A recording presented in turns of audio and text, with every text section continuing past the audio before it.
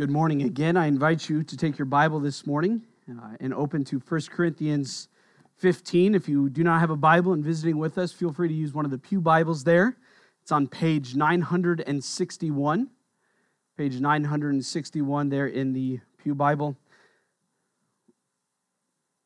As you find your way there, we're going to be looking at 1 Corinthians 15, verses 12 through 19. Let's pray. And then we'll read our passage together this morning. Father, thank you for the reminders in song of the wonderful mystery of Jesus Christ, of his death on the cross on our behalf. Lord, the fact that you hung him on a tree in our place, and you laid him in a grave, and he died, but yet you raised him from the dead, showing the fact that he was the perfect sacrifice, that Satan had no accusation against him, sin was not found in him, and death had no claim on him, and he was raised again. Lord, we thank you for this hope. And as we look at these words this morning, Lord, I pray that your Spirit, your Holy Spirit would help us understand. Lord, I pray that your word would work in us to make us more like Jesus, reminding us of the hope that we have. Lord, we pray all this in your Son's name. Amen. 1 Corinthians 15, verses 12 through 19. Please follow along as I read this morning.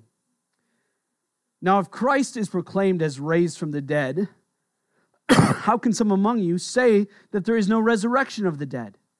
But if there is no resurrection of the dead, then not even Christ has been raised. And if Christ has not been raised, then our preaching is in vain, and your faith is in vain. We are even found to be misrepresenting God because we testified about God that he raised Christ, whom he did not raise, if it is true that the dead are not raised. For if the dead are not raised, not even Christ has been raised. And if Christ has not been raised, your faith is futile, and you are still in your sins.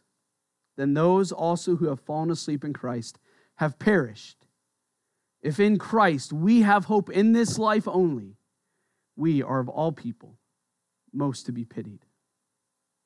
We're looking at this passage this morning, and I'm sure you noticed as I read it for you, it had a little bit of a, if a woodchuck chuck, if a woodchuck could chuck wood kind of feel to it, right? If he's raised, is he not raised? What's going on here? Well, Paul is writing to the church in Corinth, and in chapter 15, he's writing all about the resurrection. The fact that Jesus was crucified on the cross on Good Friday, that he was buried in a tomb, and that 3 days later, as the women came to the tomb, they found the stone rolled away. They found an angel sitting there saying to the women, "Why do you seek the living among the dead?" Meaning Jesus Christ has been raised. He's not in the tomb. This is the resurrection. And the church in Corinth, which is a city in modern-day Greece, they had questions about the resurrection, about whether it was even true. And Paul breaks all this down in the entirety of 1 Corinthians 15. And we're going to look at verses 12 through 19, and looking at the fact that denial of the resurrection makes our faith futile. That's our big idea this morning, is that the denial of the resurrection makes our faith futile.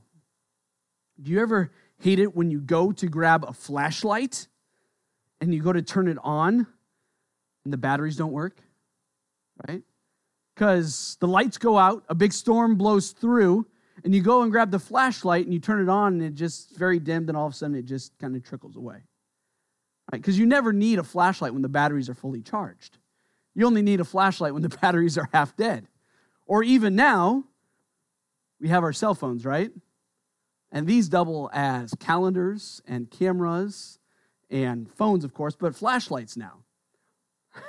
I think last August when we had the big storm here and knocked power out for a while, I'm like, I'll turn my flashlight on. And it said like less than 20% battery. It's like, great. When you have something that should work, a flashlight, your phone, something that requires power or battery, and you go to use it and it's almost dead, and then it's fully dead. You have something that fully functions as it's supposed to, but yet without that power, it's basically useless, right? A flashlight, a phone, a car, With a dead battery, it might be the nicest car in the world, but with a dead battery, not going too far. As we look at the resurrection this morning, you might think, how does this apply? As I mentioned, the church in Corinth was celebrating Christianity. They were believers. They believed in Jesus Christ. They were Christians. But yet, there were quite a few of them that denied the resurrection, saying that no, Jesus did not rise from the dead. In fact, there's no resurrection. But we should still follow Christianity. And Paul is saying here in 1 Corinthians 15 that Christianity without the resurrection is like a flashlight without batteries. It might work fine, but ultimately, it doesn't have any power. It's lost its edge. It's good for nothing, really. Because as we come to 1 Corinthians 15, and as we look here at verses 12 through 19, and the denial of the resurrection, how it makes our faith futile, without the resurrection, we lose so much. In fact, we almost lose all of Christianity. One author said this. He says, the resurrection is the hinge on which the door of Christianity swings. The resurrection is the hinge on which the door of Christianity swings. Without the resurrection, that door doesn't swing, and that door becomes a wall or a very large hole in a wall. It doesn't work as it's supposed to. So let's look here at verses 12 through 19 to see what the effects are of denying the resurrection. So starting in verse 12, Paul is writing, he says, now if Christ is proclaimed as raised from the dead, how can some among you say that there is no resurrection of the dead? So he starts with this premise. He says, Christ is proclaimed, is preached as being raised from the dead. Paul was preaching that Jesus was raised from the dead. Other men and women were preaching that Jesus had been raised from the dead. In fact, in verses 1 through 11 of chapter 15, Paul gives evidence to people who saw Jesus raised from the dead. He talks about James and Cephas, that's Peter the apostle. And then over 500 brethren at once, over 500 people at one time saw Jesus alive after his resurrection. So he is laying out this argument that there are people, and lots of people, that have seen Jesus raised from the dead. And Paul says, I have too. Paul has seen the risen Christ. And in verse 12, he says, we are preaching that Jesus has been raised from the dead. That is what they are saying. He's very clear. But they are asking the question, I don't think there's a resurrection of the dead. Why are they asking that question? Well, the church in Corinth was a very metropolitan area. It was a very busy city. It was a port. It was on a narrow isthmus. It's hard to say. If you remember your geography from junior high, right? An isthmus, I can't even say it this morning. It's a narrow strip of land that connects two larger areas. So you think of like Panama, connects North and South America. There are other illustrations of this. And Corinth is right there. So there's a lot of traffic, a lot of commerce, a lot of ideas in Corinth. And one of the modern ideas in Corinth, modern meaning in the first century, was that the body was bad.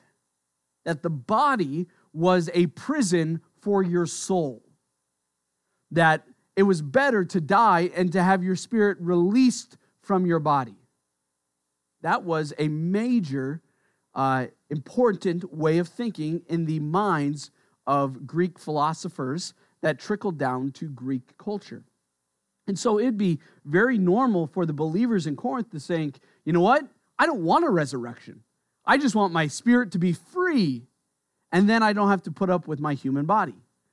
Now, there are some times, as I'm getting older, the aches and pains come quicker. I know a few of you are probably like, yeah, just wait. When you want to be free from this body, from the aches and pains that come with it. But if that is true, then Jesus has not been raised from the dead. And that makes a big difference. So this is the background of their thinking. So if there is no resurrection of the dead, the first result of denying that resurrection is that Jesus hasn't been raised. So number one, Christ is not risen. Very simply.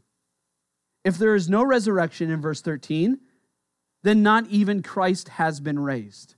So this goes all the way back to the very beginning here. If there is no resurrection of the dead, then let's get this clear. Jesus has not been raised from the dead. He's still separated from his body. His body is somewhere that has been hidden or done away with. We don't know.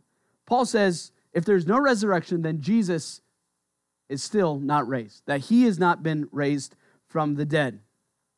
Why is this important? Well, the resurrection of Jesus was the pattern that every believer was going to follow. You might have heard the term first fruits before. Jesus' death, burial, and resurrection, specifically his resurrection, is the pattern that we're all going to follow. If you've ever taught a child or someone to do something like you're doing it, my dad was very good at that. He would do something and he says, do it exactly how I'm doing it. He was setting the pattern for me. That's what Jesus' resurrection is for the believer, that he is going to set the pattern. Everybody is going to follow in resurrection like Jesus if they know him as their Savior. So if Jesus has not been raised, then that pattern is broken. Then he is not the example and the pattern that the rest of us will follow. And it says that not even Christ has been raised. Verse 14, and if Christ has not been raised, then our preaching is in vain, and your faith is in vain. He says, if Christ is not risen, then our preaching is in vain. That word vain, it means empty or useless. Or it's a synonym for futile, which we're going to talk again about here in a little bit.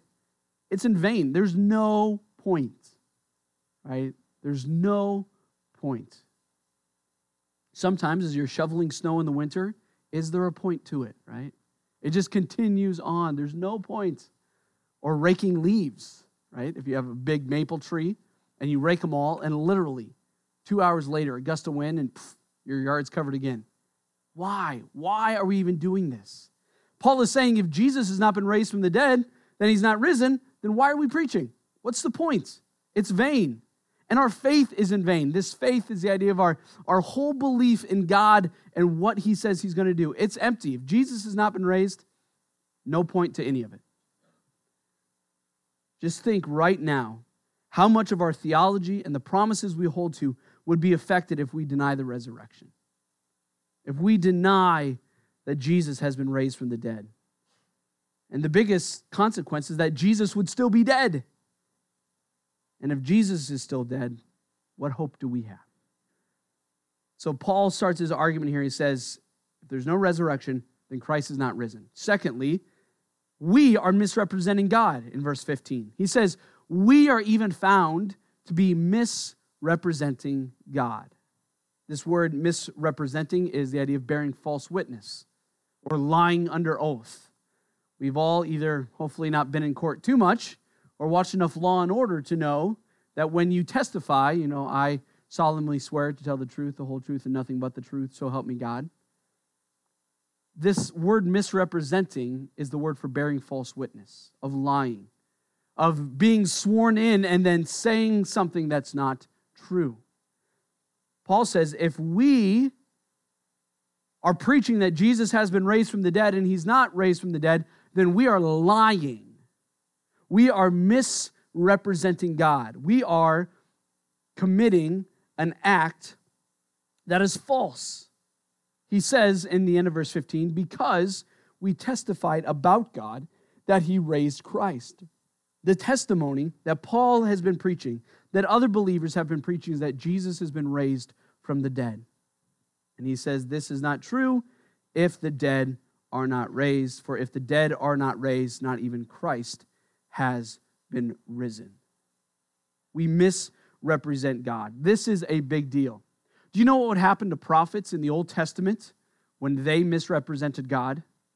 When they lied concerning something God proclaimed? They were to be put to death. That was how serious it was that if you misrepresented God, that the consequence and result was the fact that you would be stoned, that you would be put to death. That is a severe consequence. That is a large sentence for an act of sin. But that's how serious God was about his own name. He is jealous for his own name's sake. And that if someone misrepresents him, he takes that as a great offense.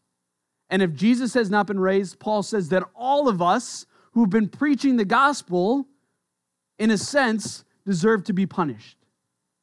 We deserve that punishment because we've been lying. We've been bearing false witness. And misrepresenting God has additional consequences. If we can't trust the fact that people are preaching about the resurrection and we're misrepresenting God, what else can't we not trust, right? What else do we need to look skeptically at? This is a big deal.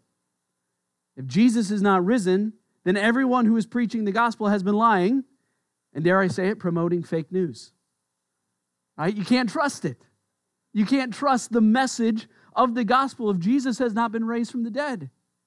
So why would you listen to anybody else who says, well, Jesus has been raised from the dead? No, he's not. Well, it doesn't matter. Do this. No. The whole argument breaks down if we are found misrepresenting God in one area. The credibility of Christianity immediately takes a hit when someone misrepresents God in small ways and in big ways. And denying the resurrection is a big way of undercutting the credibility of Christianity. If Jesus has not been raised, Paul argues, then what message and what God can we actually trust? If Jesus has not been raised, then Christ has not risen. Jesus has not been raised, then we are misrepresenting God, and you can't trust anything that any preacher has said about God. Thirdly, as we continue on here, in verse 17, Paul says, and if Christ has not been raised, your faith is futile, and you are still in your sins. And this is perhaps one of the gravest consequences of denying the resurrection. We remain in our sin. We are still in our sin. Now, you might be sitting here, and you might have grown up in church, and you understand the resurrection and why it's important. Praise the Lord for that. It's a wonderful day to celebrate that. I was talking with Carrie yesterday and thinking about Easter, and there's a lot of things you can do to have fun at Easter and celebrate in different angles, but we were talking at some point, we just need to stop and reflect. The greatest thing that we can ever do on Easter is just to remember the fact that Jesus has been raised from the dead. What more do we need to add to make it exciting? Jesus has been raised from the dead. But if you're here and you maybe don't go to church that often, we're glad that you're here this morning. You might be thinking, well, why is the resurrection such a big deal? Well, it goes back to the cross, but actually all the way back to the beginning, as I mentioned in Genesis 3. So Genesis 1 starts out, in beginning, God created the heavens and the earth, right? God created everything, and we believe that God created everything in 6 literal days. He created the heavens and earth, the sun, the moon, stars, everything in 6 days. And on the 6th day, he created something very special. He created Adam. And why is Adam special? Adam is special because he's made in the image of God. What does that mean? Well, the beasts of the field and the fish and the birds, they have life, they have breath, but they vary from God in the fact that they don't have a personal relationship with God like Adam did. For God created Adam in a very personal way. He took the dust of the earth, and what else did he do? He breathed into his nostrils the breath of life. And God would speak with Adam.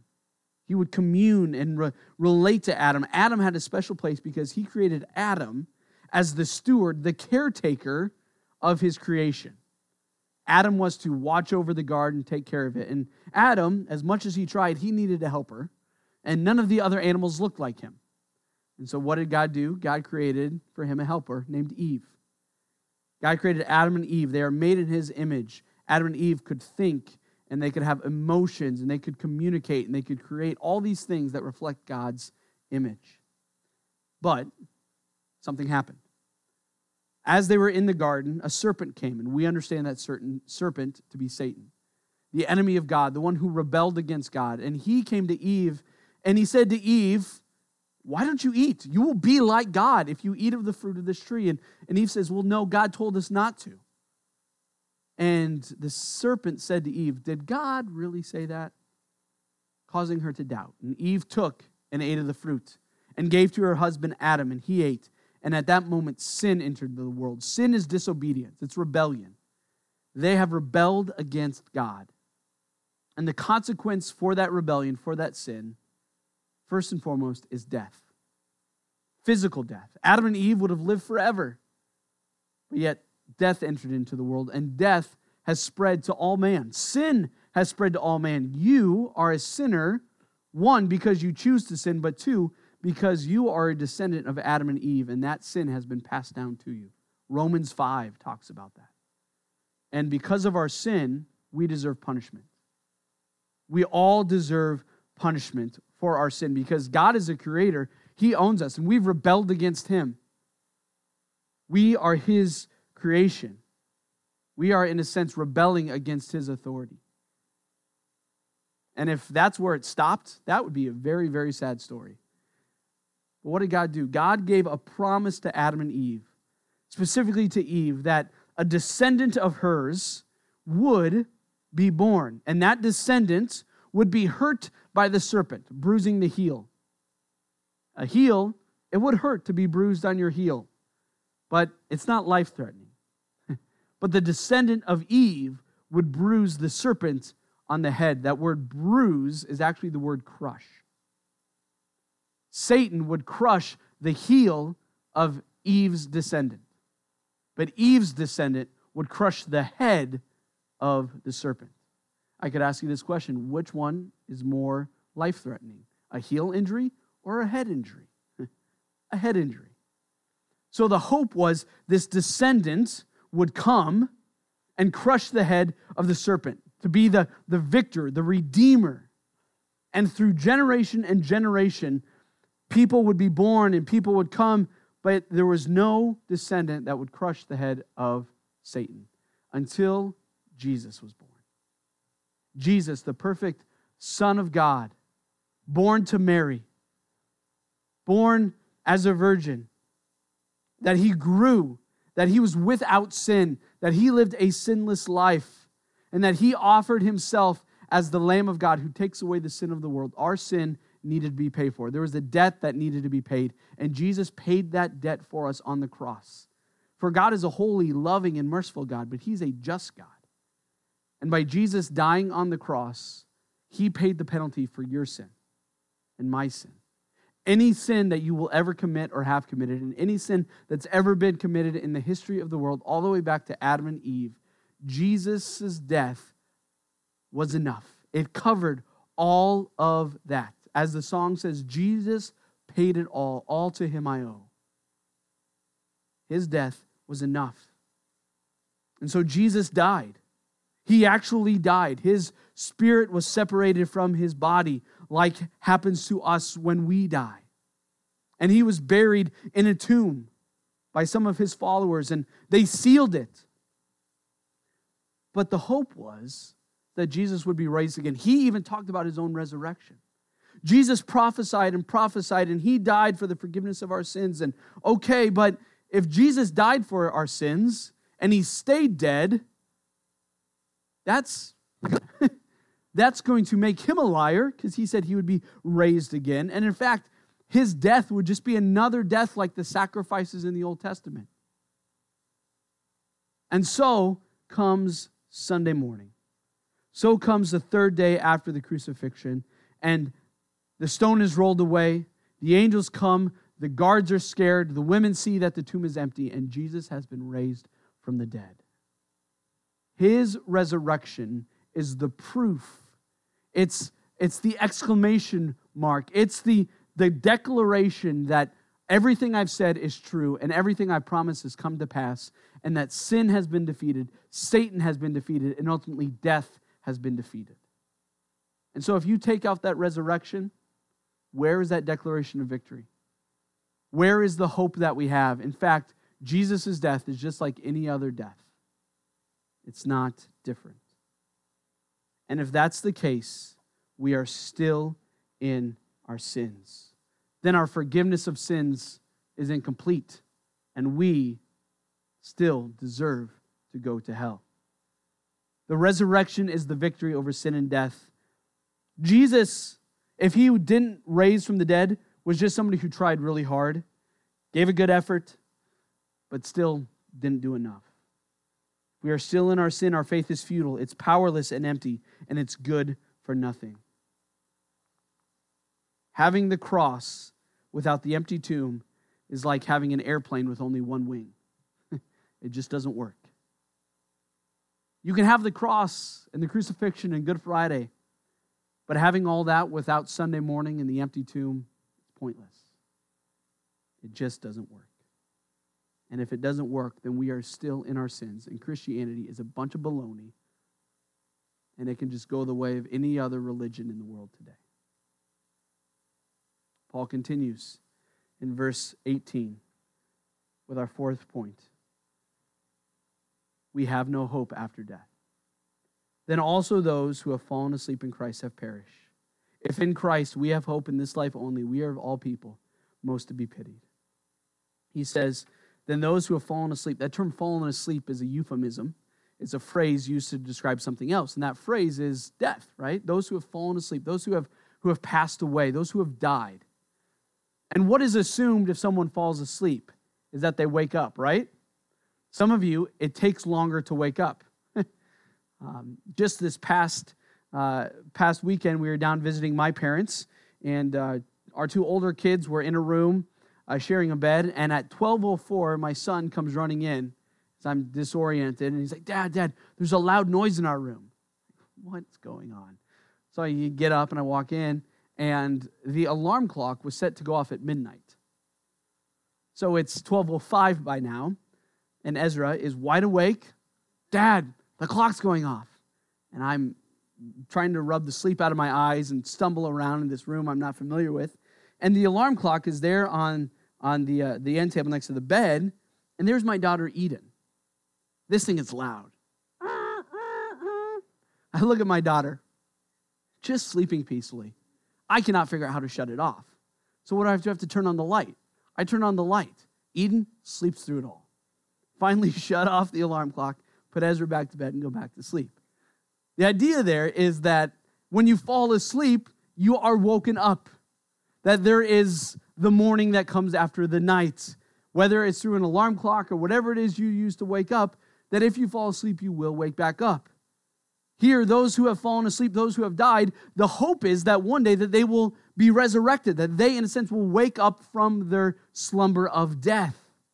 And that is the hope that we have as believers in Jesus Christ, that though you die and your body is put in the ground and your spirit goes to be with the Lord, one day those two things will be reunited and you will have a perfect, glorified body forever. You don't float around on a cloud strumming a little harp for eternity. You enjoy a real physical body where you will eat food and drink, and you will enjoy being with other people on a real earth. That's the hope that we have. But if you have fallen asleep, if you've died, trusting the fact that Jesus Christ has been resurrected, but he really hasn't been, then you have fallen asleep with a false hope. You have died with no hope. Paul says those who have fallen asleep in Christ have perished, that they're just dead, and that's all that they are. That there's no hope after death. And he says in verse 19, if in Christ we have hope in this life only, we are of all people most to be pitied. He says if believers in Jesus Christ, if we're the only ones who hope in Christ, but he hasn't been raised from the dead, then our hope is for this life only. There's no hope for the life to come. He says we are to be pitied. That word pitied, one dictionary says it this way. It's the idea of deserving of sympathy because of one's pathetic condition. Without Jesus Christ being raised from the dead, we are in a pathetic condition, for we have hope in something that will not come to pass. We are in a pathetic condition, for we have no hope because Jesus is dead, and that's all we have to look forward to. Our lives are wasted preaching and believing something that does not exist. And if this is true, if we have no hope for the world to come, then why don't we just live it up right now, right? Paul says, if we have no hope, then let's just eat and drink and be merry, for tomorrow we die.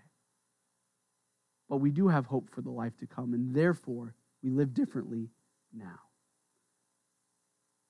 Paul is laying out this argument, demonstrating why if you remove the resurrection from the gospel, from Christianity, our faith is empty. Because Jesus hasn't been risen.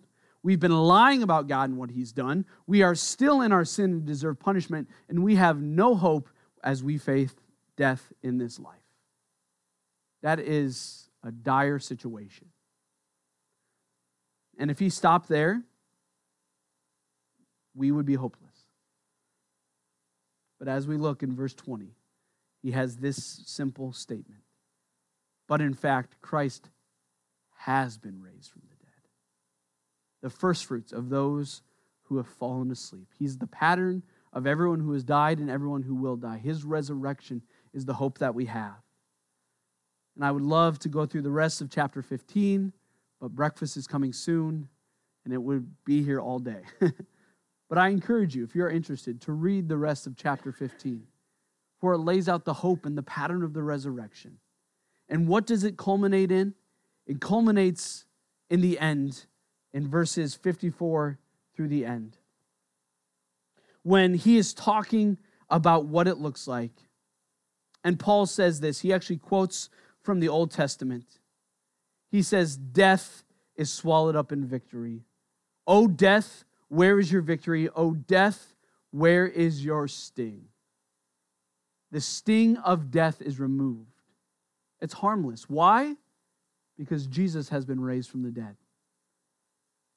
Verse 56, "The sting of death is sin, and the power of sin is the law." Verse 57, "But thanks be to God who gives us the victory through our Lord Jesus Christ." We have victory over sin and death through Jesus Christ, through his crucifixion and through his resurrection. We participate in that. Verse 20, as we looked at, rights the ship in regard to this discussion, that Jesus has been raised from the dead. It's a dangerous thing to deny the resurrection. It would undermine everything that we preach and believe, but Jesus has been raised from the dead. He is the one who is alive. There is no need to worry, for God is trustworthy. Jesus is alive. The gospel is true, and the good news should be proclaimed, for the tomb is empty. What hope we have. We have a sure hope in the resurrection of Jesus Christ, and we know that the sun will come up tomorrow. Romans 6, verses 1 through 11, describes our union with Christ and our life with Christ. And it says this, Paul says in Romans 6, 1 through 11, he says, "What shall we say then? Are we to continue in sin that grace may abound? By no means. How can we who died to sin still live in it? Do you not know that all of us who have been baptized into Christ Jesus were baptized into his death? We were buried, therefore, with him by baptism into death, in order that just as Christ was raised from the dead by the glory of the Father, we too might walk in newness of life. For we have been united with him in a death like his. We shall certainly be united with a resurrection like his." What a hope that we have. What a hope that we have. And he continues in verse 6, "We know that our old self was crucified with him in order that the body of sin might be brought to nothing, so that we might not no longer be enslaved to sin. For one who has died has been set free from sin. Now if we have died with Christ, we believe that we will also live with him. We know that Christ, being raised from the dead, will never die again. Death no longer has dominion over him. For the death he died to sin once for all, but the life he lives to God. So you also must consider yourselves dead to sin and alive to God in Christ Jesus." We are in Jesus Christ. We have died with him when we believe in Jesus Christ, and we've been raised with him when we believe in Jesus Christ, and we live for God through Jesus Christ. What a hope that we have. What a hope we have. We have the hope of eternal life because Jesus has been raised from the dead, and so shall every believer who trusts in him. We have hope in this life and the next. So if you're here this morning and you don't know Jesus Christ as your Savior, or you're just new to church, you're thinking, man, this resurrection is a big deal. It is. We'd love to visit with you more about it, about the consequences of sin and how your sin separates you from God and how your sin deserves to be punished because God is a holy God and you are accountable to him. But there is hope in Jesus Christ. And we'd love to take the opportunity to sit down with you, to take God's word, to show you from it how he sent Jesus to die, to be buried, to be raised again, how he calls us then to no longer live for ourselves, but to live for Jesus Christ. Jesus said that he came that they may have life and life abundant. That doesn't mean life's going to be easy, but it's going to be filled with a joy and a hope and a peace that passes all understanding, so that whether you face times of blessing or times of difficulty, times of life and joy or times of death, you can have hope. For Jesus has faced it all. He's been crucified, he's been buried, and he's been raised from the dead.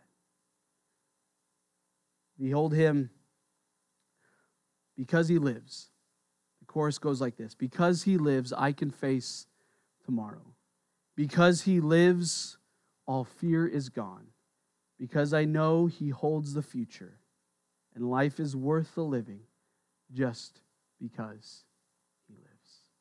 Desi's going to come, and we're going to stand together, and we're just going to sing that refrain together as we reflect on the fact that Jesus has been raised from the dead, and the fact that we have hope in this life and the next because of it. Please stand if you would, and let's sing together the chorus of Because He Lives.